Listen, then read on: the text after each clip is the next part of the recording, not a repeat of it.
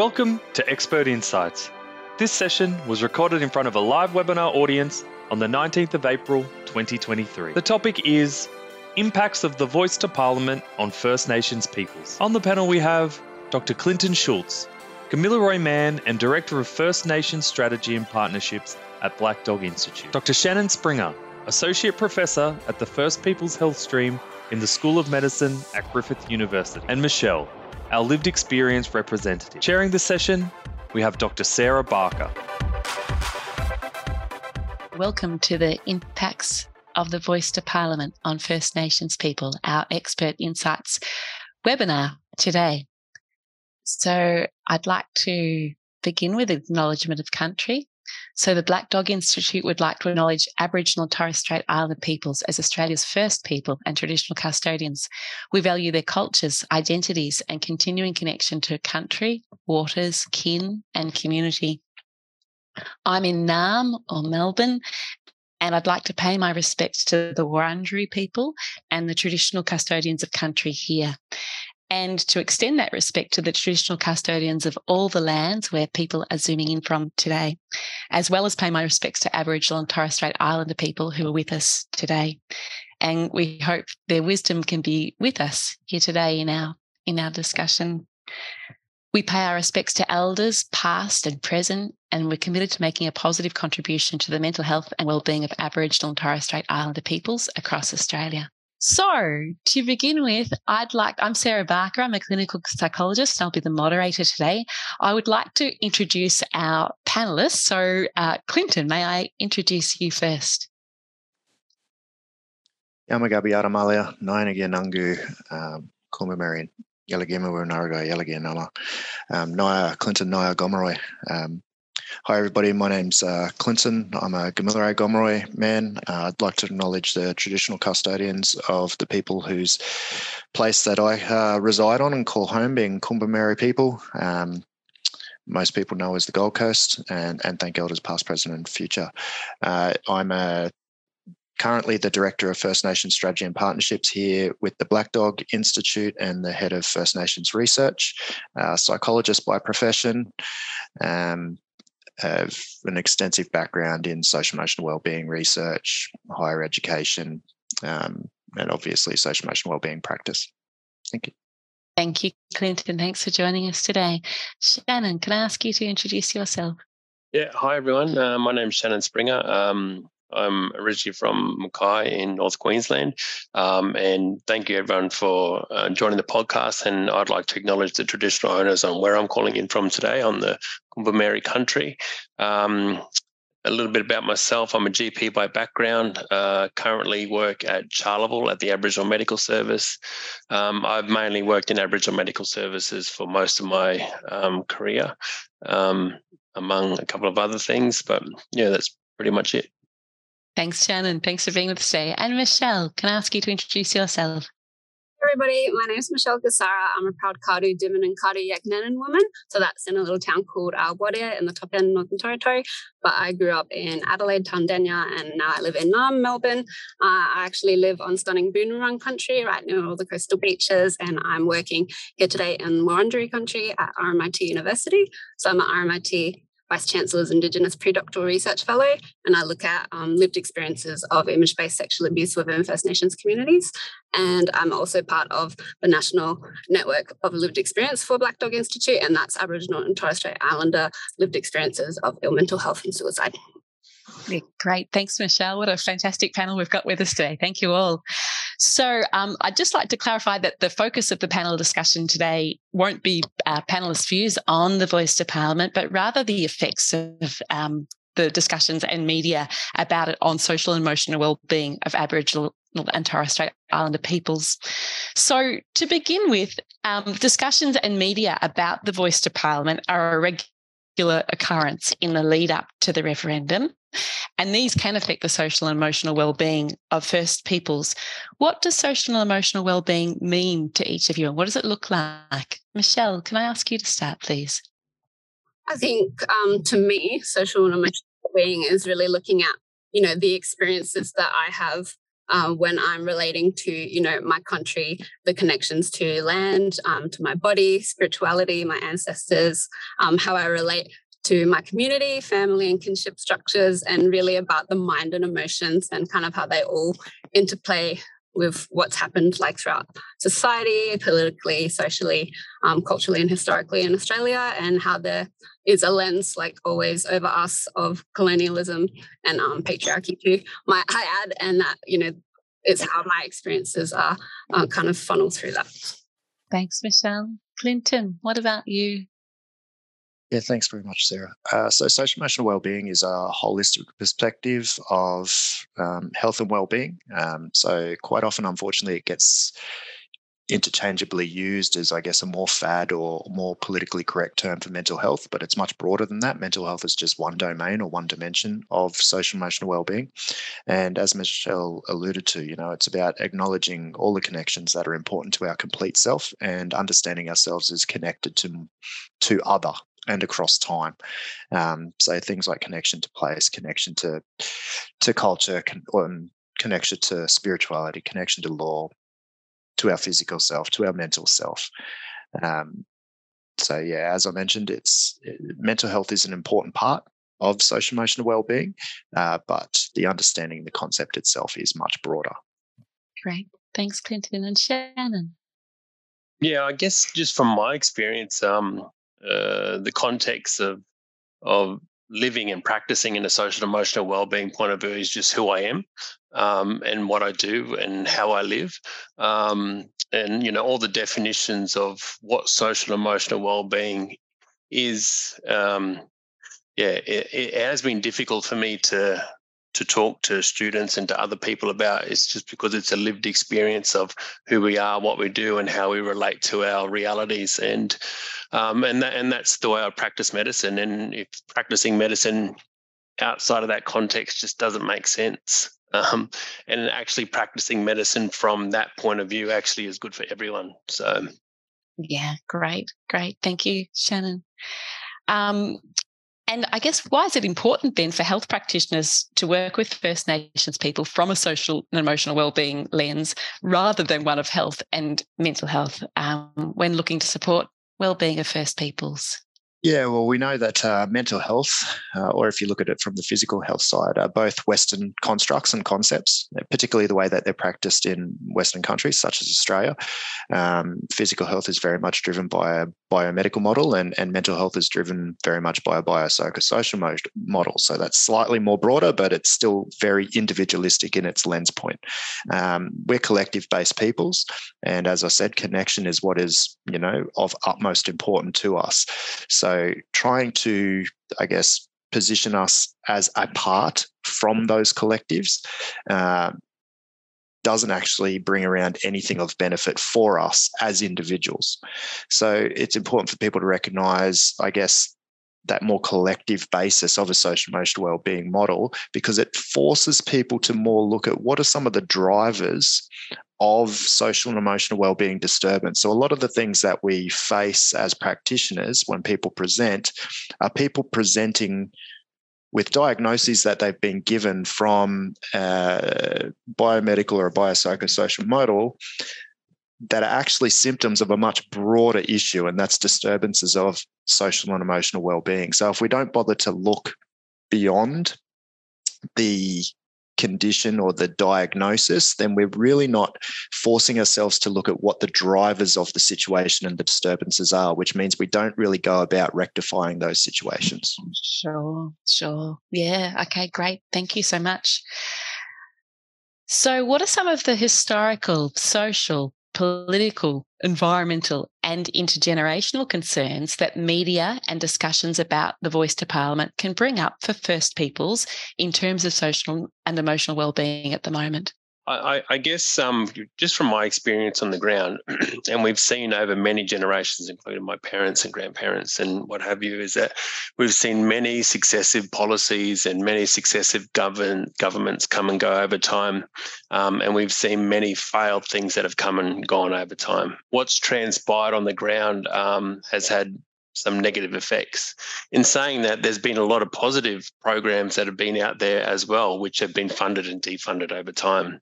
And I guess with the context of the voice and what I'm seeing on the ground, particularly with people that I talk to, it's trying to connect how this discussion of enshrining a voice in the Constitution will actually affect and impact people on the ground. And I guess even though the consultation period, has gone on for the last 5 years since the Uluru Statement, I think it's been, particularly the media hasn't really picked up on and sort of translated to a lot of the communities what that actually means in the long term. And what that could actually mean for empowerment and self-determination. So we've got people in our community that take the view that if we go down this road of constitutional recognition and having a voice, Are we taking the position or reinforcing a system that actually marginalises their own people? And then there's other people that have been working in leadership positions for a very long time that are trying to get traction in governments and successive governments. When we have a change of government, how do we, because it's always taking people on the journey all the time for Aboriginal and Torres Strait Islander people. So in terms of in terms of the overall political determinants, so this is really starting to ramp up and affecting communities, and there's a lot of discussion happening out there right now. It is. If I could just forward further on what Shannon was saying there, we've had a history in this country of failed political discourse when it comes to our well-being as First Nations peoples. So even if we look at quite recent events such as the apology, the apology was this miraculous moment that should have brought around formative change for us as First Nations peoples, and it was a great moment of healing for many people of stolen generation and their families. But what it's become over time is a bit of a double-edged sword, because in most jurisdictions, if not all in this country, we've actually got higher levels of First Nations children being removed today than we ever did before the apology, including during stolen generations. So when we have these events and these discourses that take place, and sometimes they become politically motivated, they forget what's at the root of this, and that's our well-being. So that can become a trigger for people when they go, here we go again. So we've been through this before. We went through it with native title. We went through it with the apology, and now we're going through similar discourse again, which is now being highlighted through media and is based within politics, which is actually fundamental to our well-being. So it moves it from being historical triggers through to what Shannon was just talking about, being a political determinant of social and emotional well-being. Yeah, I can add to what Clinton was saying as well, is just that, as First Nations people, we're wary and we're tired of all these recommendations that have been told to the government, for instance, the Royal Commission into Aboriginal Deaths in Custody, stuff to do with child protection. And it's just about, we've given examples of good ideas that can be implemented, but the fact that they're not, or they're only partially over this time, is why people are so kind of wary about this voice. And if it's not kind of spelling out exactly what the voice means, because I have family that live up in Wardare, like I mentioned before, around that area, Daly River, Pepperminati, that don't even know about the voice. So how is it putting them on the ground floor if not everybody that is Aboriginal and Torres Strait Islander has an understanding of the voice or even knows about it, depending where they live? Yeah. So access to that information's an issue. Yeah, thanks, Michelle. Yeah. So Clinton, as a researcher, tell us about some of the effects you've noticed on the social and emotional well-being of Aboriginal and Torres Strait Islander peoples from media, including social media, and discussions about the Voice to Parliament. Yeah, for sure. So from a research perspective, this is a very new space. So this is a new discourse. So there isn't research about what this particular discourse is currently causing. But what we do have is a whole bunch of episodes happening at a grassroots level within communities where we can see the distress and the despair that is going on for First Nations peoples. What we can learn from previous research, particularly say if we take into account, just a few years ago when we had the marriage equality plebiscite and debates going on, we actually seen that there was a massive spike in social emotional wellbeing disturbances for members of the LGBTQI plus communities during that space. What we haven't seen is any recommendations come around about how do we undertake very delicate and triggering conversations such as the Voice Now and the marriage plebiscite discussions back then in a way that is more respectful and responsive to the social and emotional well-being of those vulnerable groups. So that's something that's of real interest to me and to others at present is what can we do through research to better inform how these processes can be undertaken into the future? Fantastic question. Yeah, great thing to be looking at. Thanks, Clinton. Shannon, what are some of the issues and challenges you've noticed at this time in First Peoples communities that you work with as a GP? I think a lot of the conversations that I've been having, with our Aboriginal health workers and mob at home is trying to get their head around exactly what I was talking about, is what this means for them. And we've got a whole bunch of non-Indigenous people approaching Aboriginal and Torres Strait Islander people saying, well, what is this about and what is this for and what is this going to do for you? And, a lot of mob feel shame when they actually don't know.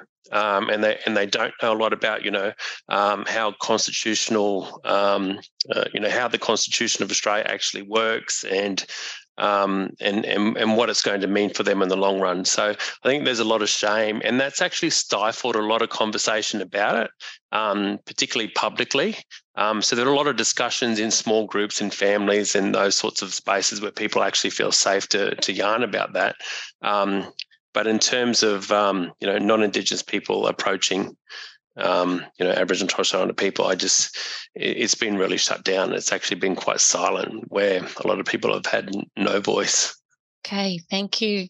Michelle, what has your experience been like over this time in the lead up to the vote on the Voice to Parliament referendum?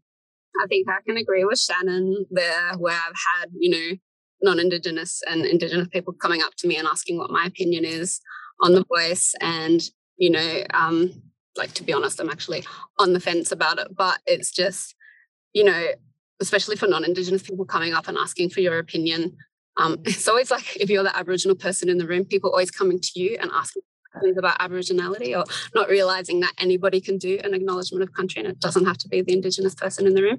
And I think if you're like a good ally, you need to be doing your own research about, what this means for us as First Nations people before even coming and asking any questions. But also, if you do come and ask any questions, be prepared that we might not want to talk about it, that it's something that we're holding close to our hearts or only want to speak about, with our mob by ourselves. But I think the most sad thing that I've seen, especially on social media, is this kind of resurgence about questioning people's indigeneity leading up to the vote and using lots of terminology that talks about people's, indigeneity and percentages. And I don't think I really need to go into those really vulgar terms because I've had that kind of stuff directed to me before, being a light-skinned Indigenous person. But yeah, it's really kind of bringing out a lot of racist people, to be honest. And we know that there is quite a lot of racist people in Australia because of the way that Australia's kind of been built, colonial patriarchal type of system. And I'm just really disheartened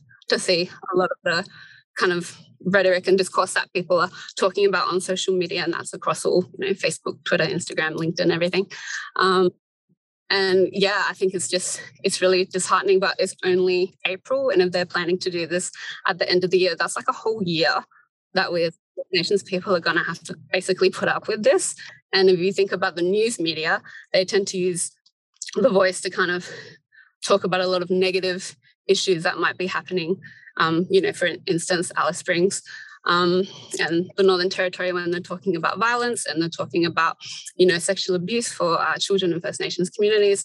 And it's really like disgusting, to be honest, and to kind of push these stereotypes and use, what we're going through as political footballs is like, I hate it, it's disgusting. And yeah, I think especially right now, Peter Dutton, Jacinta Price talking about, how people are experiencing sexual abuse in Indigenous communities is really triggering for people that have experienced it, being placed into white families or being put with foster families and, being away from their own kin and connection and country and land. And, as a victim survivor of child sexual abuse, I don't like that these really important topics are being used basically to sway people's decisions from yes to no. Or, yeah. Not at all. It's not on. Yeah. Thanks. Can I just quickly point out that experience happened in a non-Indigenous place, non-Indigenous people. So yeah, thanks, Michelle. Thank you. Yeah, and just picking up on that, we continually see this is where the government continually fail to take the Australian people on the journey with them, and helping people understand, having a bipartisan approach, which could have happened 5 years ago after the Uluru Statement, and clearly spelt out what the intention was, and take everyone on the journey. Instead, again, now it's turned very much political. And it's up to Aboriginal and Torres Strait Islander people to explain what this means for us, and this is this continual process of the government working on us instead of working with us. And, we see it time and time again. Now, just to be clear, the opposition supports constitutional change. They support the voice, but just not the voice that's actually put forward. And they're talking about local, representation and detail and what have you, and to be fair, my personal views have sort of swayed over time since I've educated myself on how this whole process actually works. But this was delivered in mid-2021, the wording and what have you to the opposition, which was actually set up by the Morrison government and led by Ken Wyatt. They had the opportunity to come forward then and have that discussion, but now at the 11th hour, this wedge has been jammed in the middle, both of Aboriginal and Torres Strait Islander communities, but also non-Indigenous communities, to come up to speed with all of these discussions. And then, for me, some of the discussion is about representation and the voice, and some of the discussion is actually about institutional racism, and it's hard to distinguish where people are coming from. Are we really having a discussion where you'd want to actually get some traction and some advancement, or am I actually trying to deal with reforming racists? It's and it can be difficult to work that discussion out. Thanks, Shannon. So there are differing views on the merits or otherwise of a voice to Parliament. What about dividing views that may occur within Indigenous families and communities on the voice to Parliament? What have you observed play out when this is the case? Michelle, I might start with you. I think just what I said before about people that might still be on the fence, and sometimes that can also trigger like lateral violence. So between Indigenous people, where someone might be like a very strong yes vote, and if you come across as unsure or no, they might challenge that. But I think there's lots of different layers to think about when it comes to the voice to Parliament. And I think it was mentioned before that it is, if you're saying yes to this constitutional recognition, you're becoming part of the colony that's, overseen us over this time, if that's necessarily good or not. And I think, it's also the main confusion around it is that a lot of people don't know, like Shannon said, don't know or understand, legalese and that kind of stuff when it comes to understanding what it means legally to have this voice to Parliament. And I think even about the questioning of the question to the voice to Parliament about the constitutional recognition and then the voice, even some people in our community saying that it should be two questions and not necessarily lumped together as one. And I think, just when it comes to, our families and our communities, it's really taking that time like we usually do, deep listening, active listening, trying to understand where people are coming from with their opinions and kind of saying all people's opinions are valid. Obviously, racist ones. But I think within Melbourne community, like, all our opinions are valid, and it's just trying to see where people are coming from, where they do kind of sit, in that kind of yes or no, or even some of my friends and colleagues saying they might not vote altogether and abstain from voting. So yeah, thanks, Michelle. Clinton. The issue of lateral violence is what is most damaging at present. Now, lateral violence is in-group, when in-groups start attacking each other because of the oppression that they're feeling. We've been under non-stop oppression for 230 years in this country as First Nations peoples, and every time that one of these politically driven or motivated sort of discussions comes up and we happen to be the topic of that discussion, it furthers that experience of oppression, because it's not our voices at the end of the day that are getting to play this out, and it's not us getting to make the decisions. So what many people forget is that we're less than 4% of the population in this country. If this was really about our well-being, it would be left to us as First Nations peoples to determine what we want for our well-being. At the end of the day, this is politically motivated, and we feel that, and that experience of oppression drives the lateral violence. And it's like crabs in a bucket. Put a lid on that thing and start boiling it, the lid's going to blow up, and you end up with crab guts all over your kitchen. There's no stopping that. Once the heat is applied and the pressure is put on top, eventually you're going to have an explosion. So that's the situation that we're finding ourselves within communities at the moment, is that we're past boiling point. The pressure is already built and the flame isn't getting turned down. If anything, the flame is getting turned up on a daily basis. There is more attention on this discussion now than probably anything else since the marriage equality debate. And all that increase of attention, all the extra pressure on Aboriginal peoples to be the experts on everything and anything to do with this, plus then the episodes of racism and discrimination that we're facing, because this is driving further episodes of racism and discrimination amongst non-Indigenous peoples towards us, is all that extra pressure has led to a point where people are just exploding. And some of that's coming out in physical violence. A lot of that is coming out in emotional and psychological distress and negative coping with that. And once again, as First Nations peoples, we will be the ones that are left to blame for the issues that have now been put upon us. So when we start presenting to mental health services, when we start presenting to GPs with increases in chronic disease or increase in significant mental health disturbance, it will again, the narrative will be run that it's us as First Nations peoples that are more prone to experience these things. There will be no highlight, there will be no spotlight put on the fact that a continual colonial process of negative discourse about us perpetuates the situations that we exist in. That goes back to the drivers you were talking about. Yeah.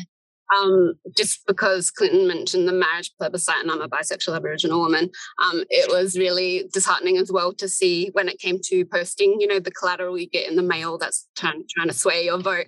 One actually did mention that would make another stolen generation if people were to be brought up in same-sex relationships. And it just makes me really worried and concerned for all our well-being, especially Rainbow Mob, about what's going to be put in the mail, or what kind of pamphlets and things are going to be handed out to kind of sway people's votes, and how discriminatory is it going to be. It's very concerning. Absolutely. Thanks, Michelle. Shannon. Yeah. And I think just part of the internal discussion and something that I had to educate myself on, it is about constitutional law and actually what that all means. Because, there was a fear among the community, if this was to get up and to say yes, that we would cede our sovereignty, and that, is this where it all stops? Particularly when we're so far away from where we want to be in terms of our own health and well-being. But, I was listening to Professor Megan Davis on a podcast, who's an expert in constitutional law, and she was able to counteract a lot of those rumours and misconception about, that enshrining this in the Constitution doesn't cede our sovereignty because that is a legislative process. So, I would say, particularly for And if our Aboriginal and Torres Strait Islander viewers and non-Indigenous viewers, there is a lot of information out there in terms of, what this is about. And, it is our responsibility to actually have a look and, educate ourselves about what this process will actually mean for all of us. So what pressures might community elders be shouldering, and what's happening in terms of intergenerational learning around discussions on the voice to Parliament? Yeah, I think it goes back to that notion of pressure. So we look up to our elders, and many people in communities go to their elders for that advice and for that guidance. And I think that puts another level of pressure on our elders to be able to, I guess, be the experts in this space when it's a very complex issue. As Shannon mentioned, you need to have an understanding of everything from constitutional law through to parliamentary process and media legislation around what is and is not allowed to be discussed and the dangers around that. So I think that's an overwhelming burden to be put onto peoples who are already looked to for guidance on a daily basis, on a continual basis, guidance and support on a continual basis, when they are probably going to have just as many questions about this as anybody else in the community. So I think that is a real risk for the well-being of people who are put in that situation. Huge pressure, yeah. Michelle? I think in terms of, elders, depending on, their age, they would have gone through the 67 referendum and maybe having, similar kind of triggering feelings that might be happening from that. And I know that dependent on where elders actually live and I guess what we deem, or the colonial way of looking at remote and rural areas, that are, kind of dissent. There's different voices. And I think some people might feel like their voice is not being heard as a particular elder, or that some other elders are being put up on a pedestal. And I think it's really, important. Like I said before, there are a lot of communities that don't really know much about the voice, or there are a lot of elders that are pushing back and saying, no, we don't want this, or maybe they're saying treaty before voice. And it's just important that we do listen to all those kind of discussions and really find out the root causes of why people think this way. And, I guess not to put a pun on it, but it's not a black and white issue. We are individuals in a collectivist culture. We all have our own individual thoughts and feelings. So yeah, navigate that in that community. And if I don't agree with an elder, I obviously still respect what they say and really want to learn from what they can tell me. Great, thanks, Michelle. Shannon? Yeah, I'm just the same view as the other panelists. That view, if you're not at the table, then you're on the menu.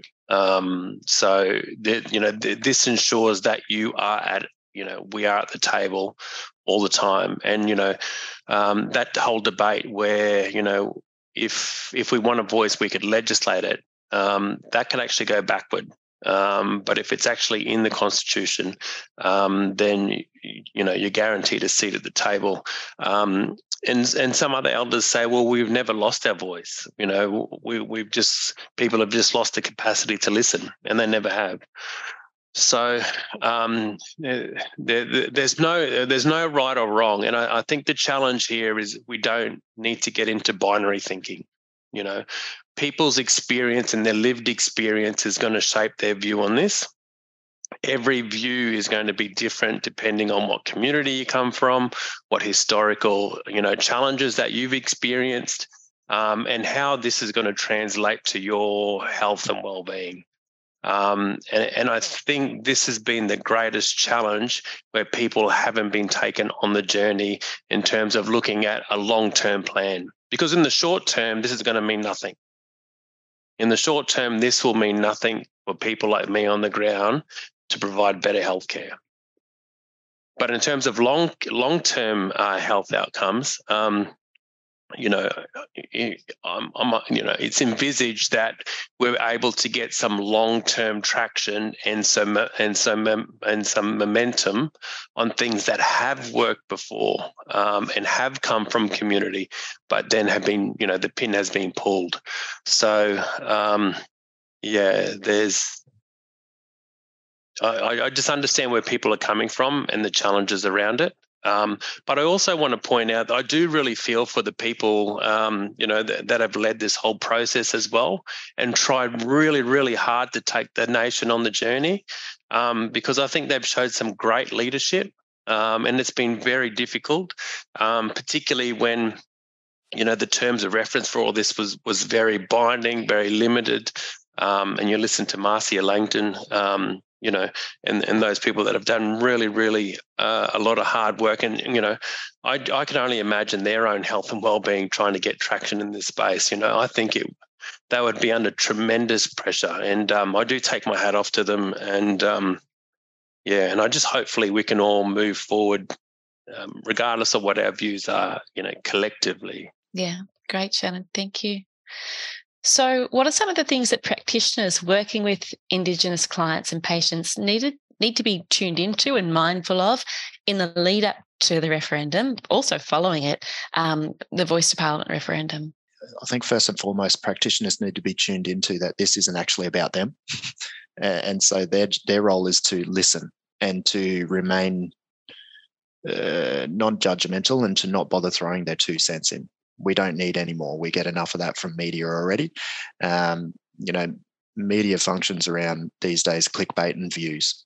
And unfortunately, people are more likely to click or to view around negativity and drama. That's why everything on TV is based around drama these days, including reality TV. We don't need extra of that when we go in to see a practitioner. What we need is somebody to listen to the stresses that we're experiencing and to be able to respond to that in a way that is taking it in context to the discussions that are currently underway. Great. Thanks, Clinton. Michelle? Yeah, I think just like what I said before about if you're going to be a good ally, like don't come with a whole bunch of questions if you haven't done any of your own research, and people that are in that kind of mental health and, GP kind of space, you should be engaging in cultural training. It shouldn't be a one-time, tick off box for your work to still continue working. It should be an ongoing iterative process and, do your own learning. It doesn't have to be prescribed to you. Daily, like have a see of what's going on in the news, seeing what's affecting different people as well, because I know in a lot of the discussions around like Aboriginal, Torres Strait Islander people get cast aside a lot. And, there's lots of things that are affecting us, like climate change, for instance, especially the rising sea levels in the Torres Strait.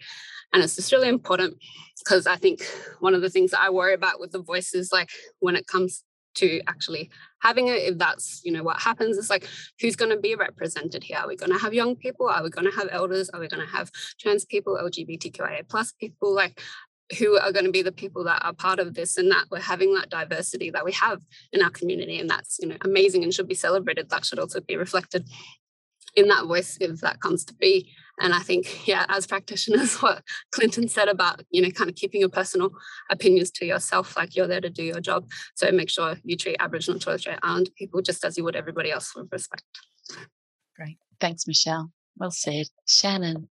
I guess just going back to my, my point about binary thinking, as a practicing as a practicing doctor, it's really not up to me what people think. It's up to me to understand why do people do what they do and what shapes their reality.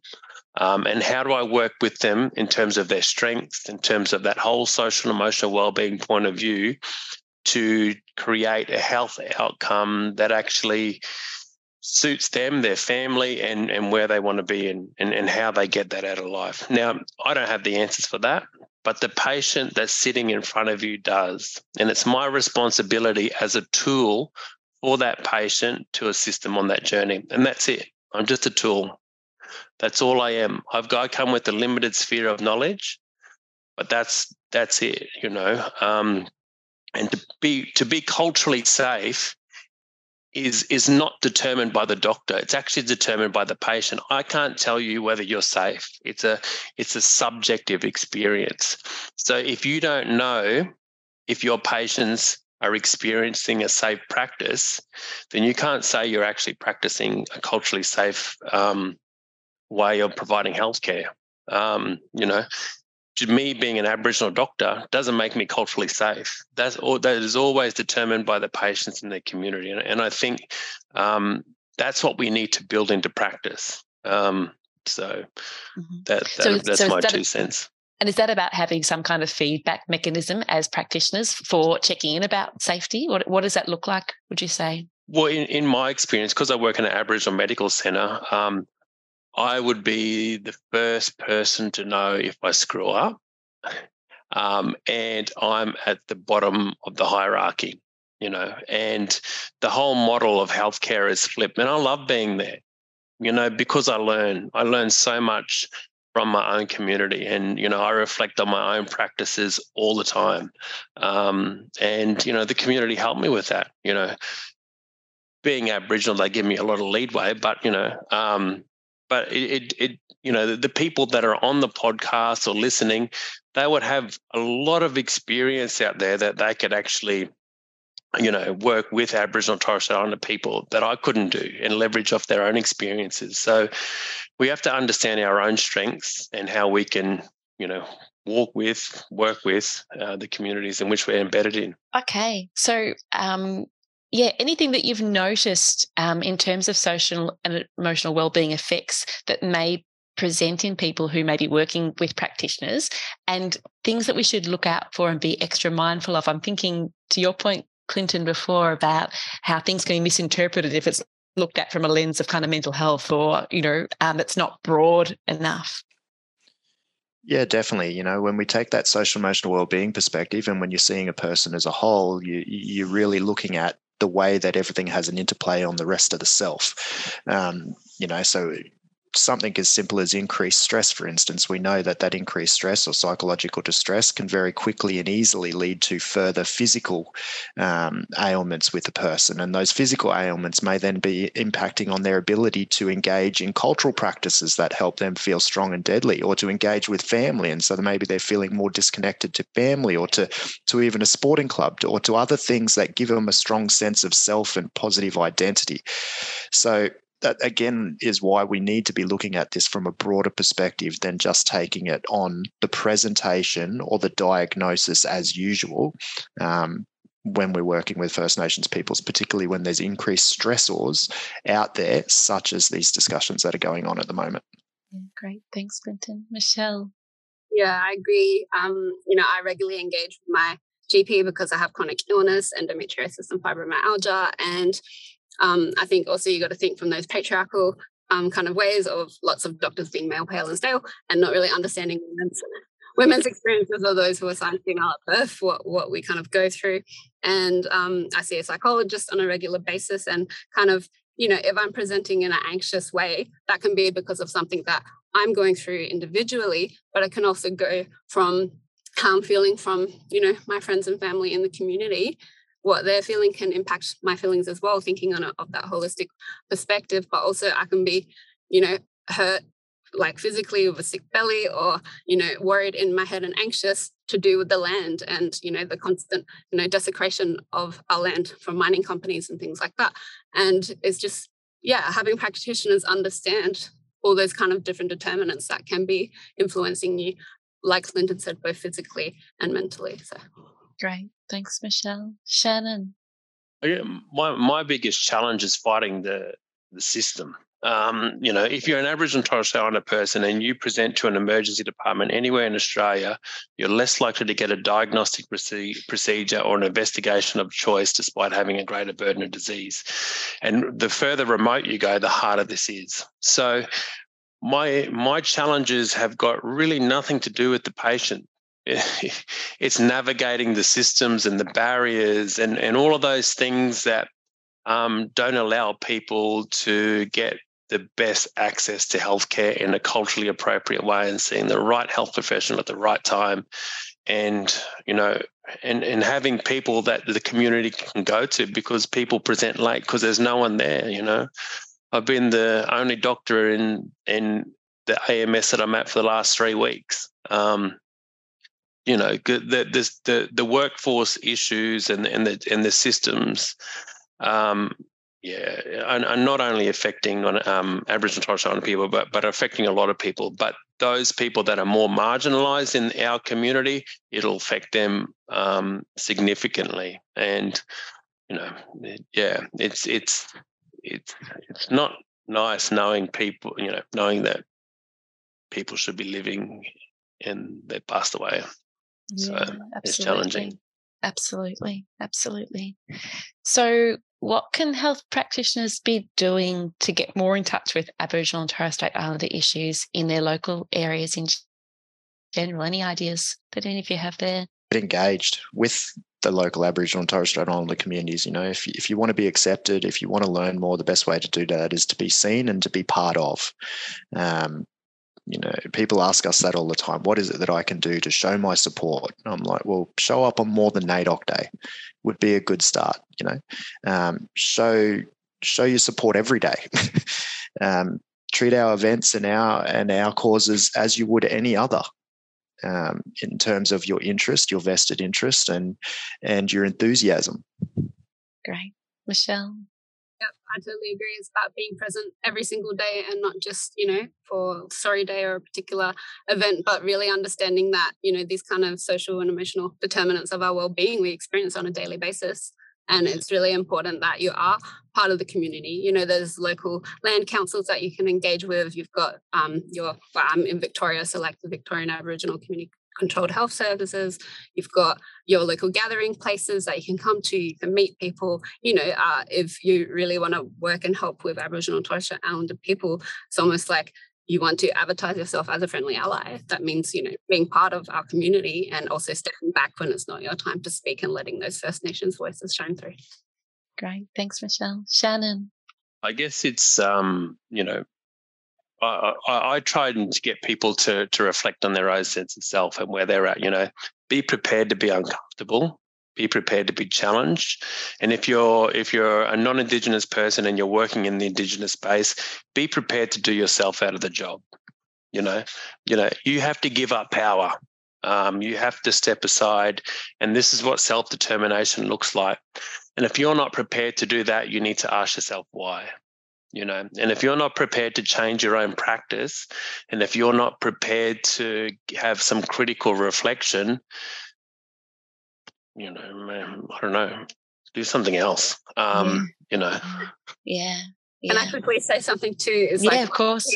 Lots of people go into these kind of like health professions and like helping professions because they care about people and they want to help people. But if you get to a point where you're so jaded that it is impacting the way that you care for and service for people, maybe think about, retiring or looking into a different profession because, as like a consumer of health services, I've had so many instances of just doctors who don't care, practitioners that aren't listening. And it's like, well, if you're not here to help me, please, send me to somebody that does care. And especially for those that deal with chronic illness. And I know it's just not spoken a lot because a lot of illnesses like the two I have are invisible and people can't see them. It takes a long time to be diagnosed. Like Shannon said, like it took me 15 years to get diagnosed. Wow. For different people. It could have been diagnosed earlier and treated earlier.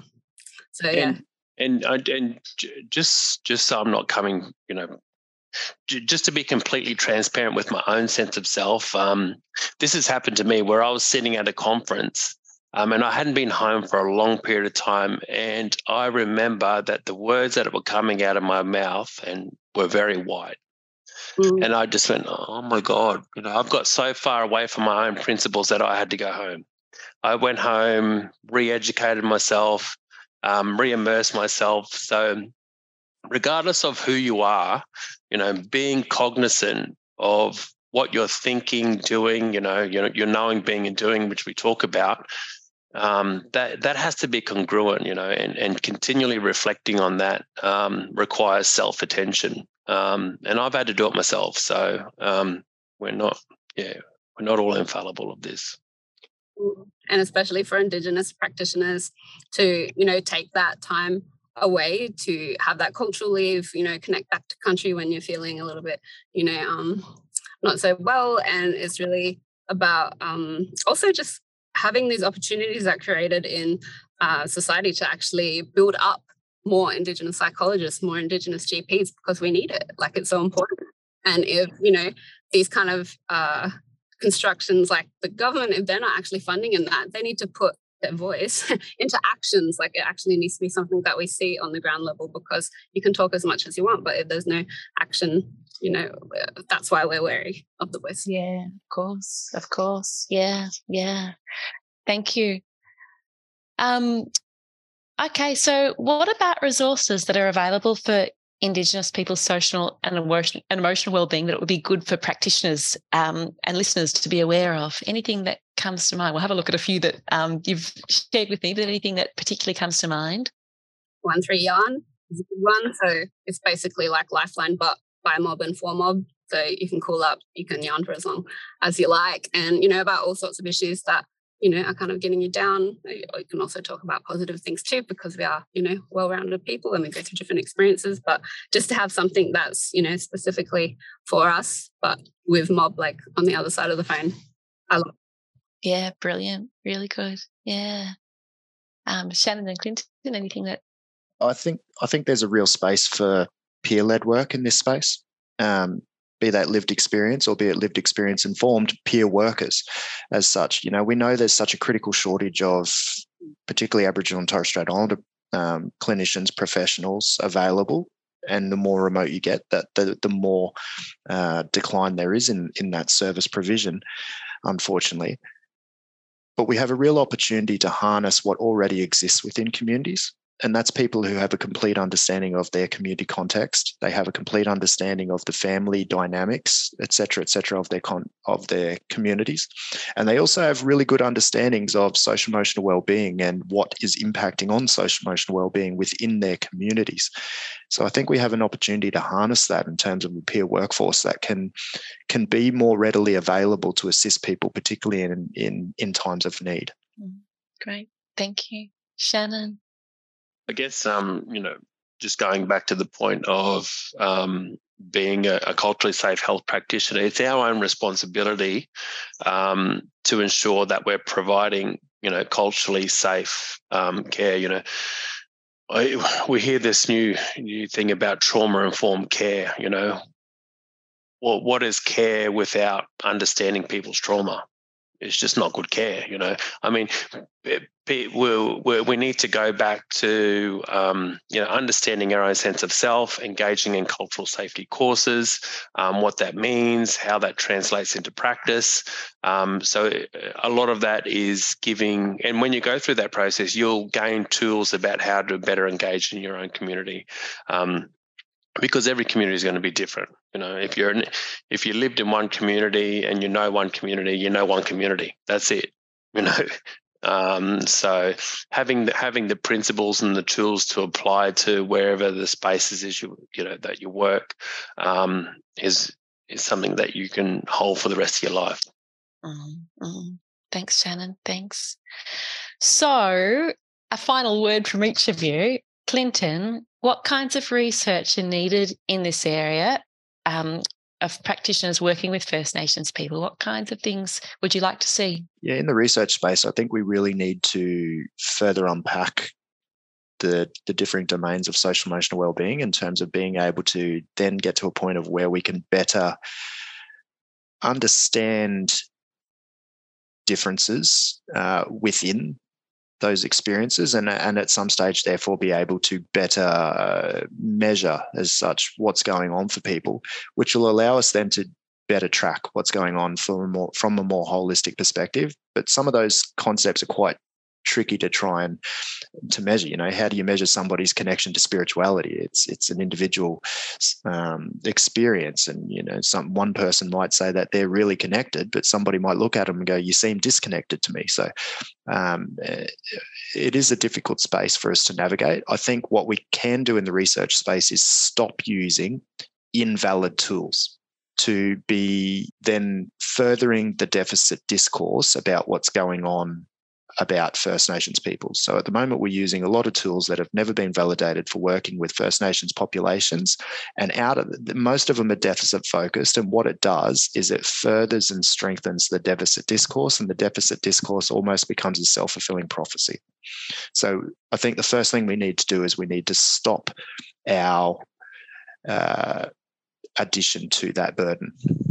Shannon, what are your top tips for practitioners who are working with Indigenous peoples around the voice to Parliament and all matters that affect them? Yeah, good question. Yeah, I guess I'm just a big believer in working with people instead of on people. And just understanding that the patient in the room, or whether you call them a patient or whatever you call them, is the professional and is the expert in their own experience. And if you practice from that point of view, then you're more likely to get better health outcomes from your patients. And you, as a health practitioner, are more likely to learn how to be a better person and a better health practitioner as well. So it's reciprocal. It works both ways.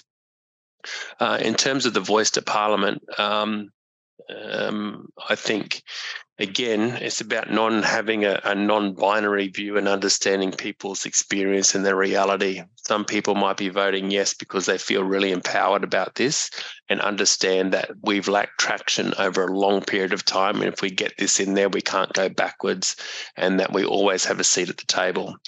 Some other people might be having the experience where, they feel like we're going down this road again, and I don't understand how it translates into, outcomes for me tomorrow, and probably won't. But the point is, it's exactly what Clinton said. It is actually not about us at the end of the day. It's about the people that is sitting across the room from us, or the community, or the focus group, or whatever reality that you work with.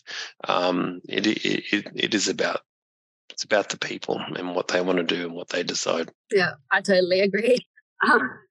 With both of those. And I guess what both of you have touched on about, kind of moving away almost from those Western ways of looking at things and really engaging with Indigenous knowledges. There's so much amazing knowledge, like Clinton said, for diagnosing and looking at mental health disorders with Indigenous peoples. It's like looking at the work of Dr. Tracy Westerman. Like, she does some amazing work and she doesn't get, that kind of recognition that she deserves. It's going, again, I guess, back to that kind of patriarchal society where, like, a lot of the time, like, male voices are kind of prioritized over female voices. And, there's Chelsea Watego, Dr. Eileen Morton Robinson. There's so many amazing people that we should be listening to and, I guess, sharing their work more. And if practitioners are, kind of learning even before they're practitioners, like, what's in their curriculum that they're learning? And is it just a one day, like, this is Indigenous perspectives on, mental health, physical health? Or is it, like I said, an iterative process that's ingrained in your learning as you go before you even become a practitioner? I think the other thing that we probably haven't sort of highlighted is if we, if there's a no vote to this, what are the unintended consequences? And what does that actually mean in terms of social and emotional well-being? And what have people said no to? That's what I would like to know. Are they saying no to the constitutional, changes, or I don't know, are they saying no to maintain power and status quo? So I don't know what the fallout is going to be after this, but that would be another interesting podcast, which I'd rather be a listener to rather than the panelist. Yeah, sure. I'd just further on that to close for myself as well, in terms, I've seen there was a question in the chat around, what are the social emotional implications of a yes vote? Well, it's furthering what Shannon says. We don't know.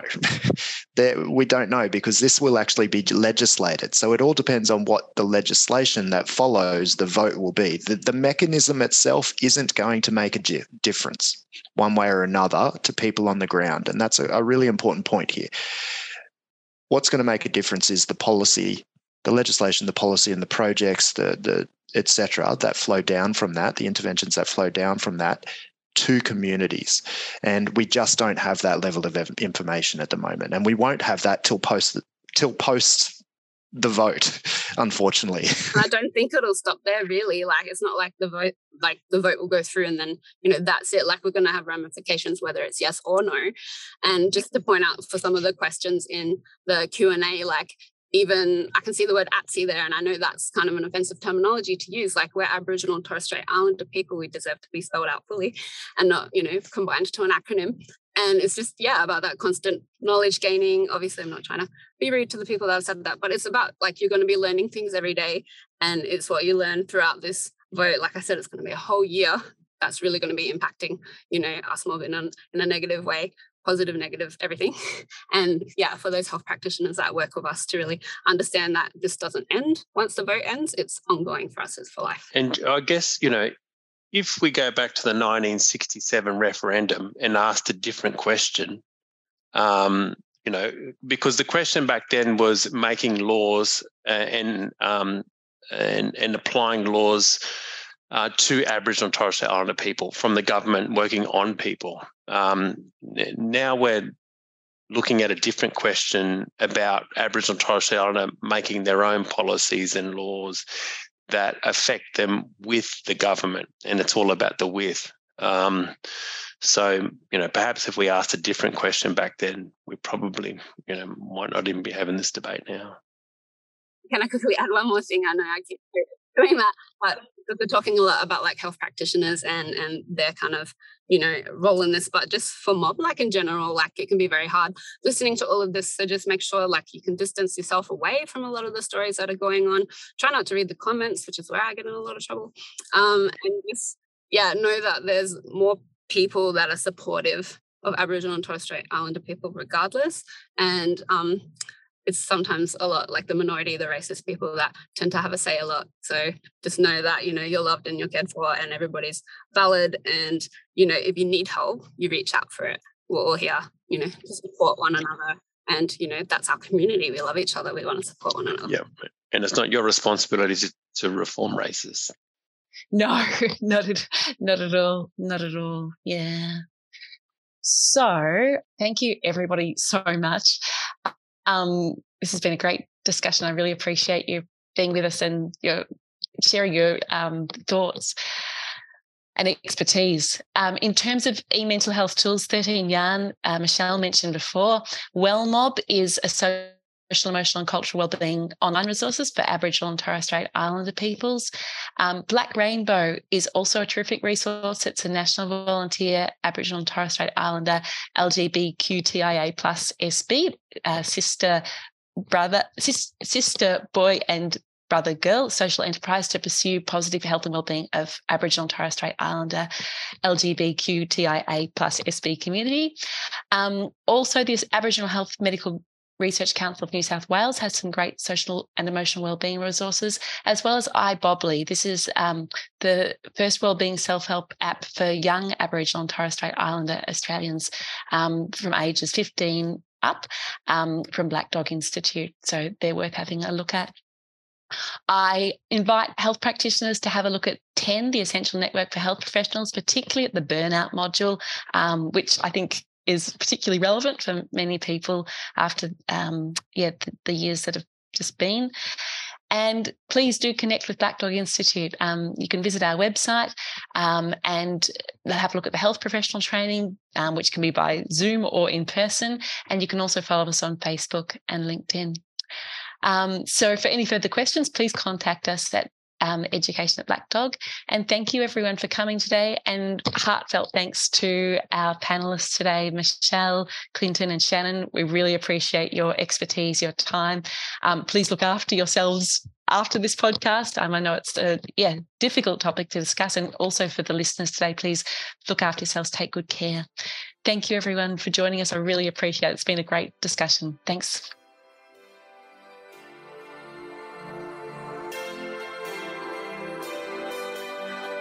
Thank you for listening. If you'd like to hear more of our podcasts, subscribe to and review Black Dog Institute on iTunes or your preferred podcasting platform. If you're interested in knowing more about our educational programs and research, please visit our website at blackdoginstitute.org.au.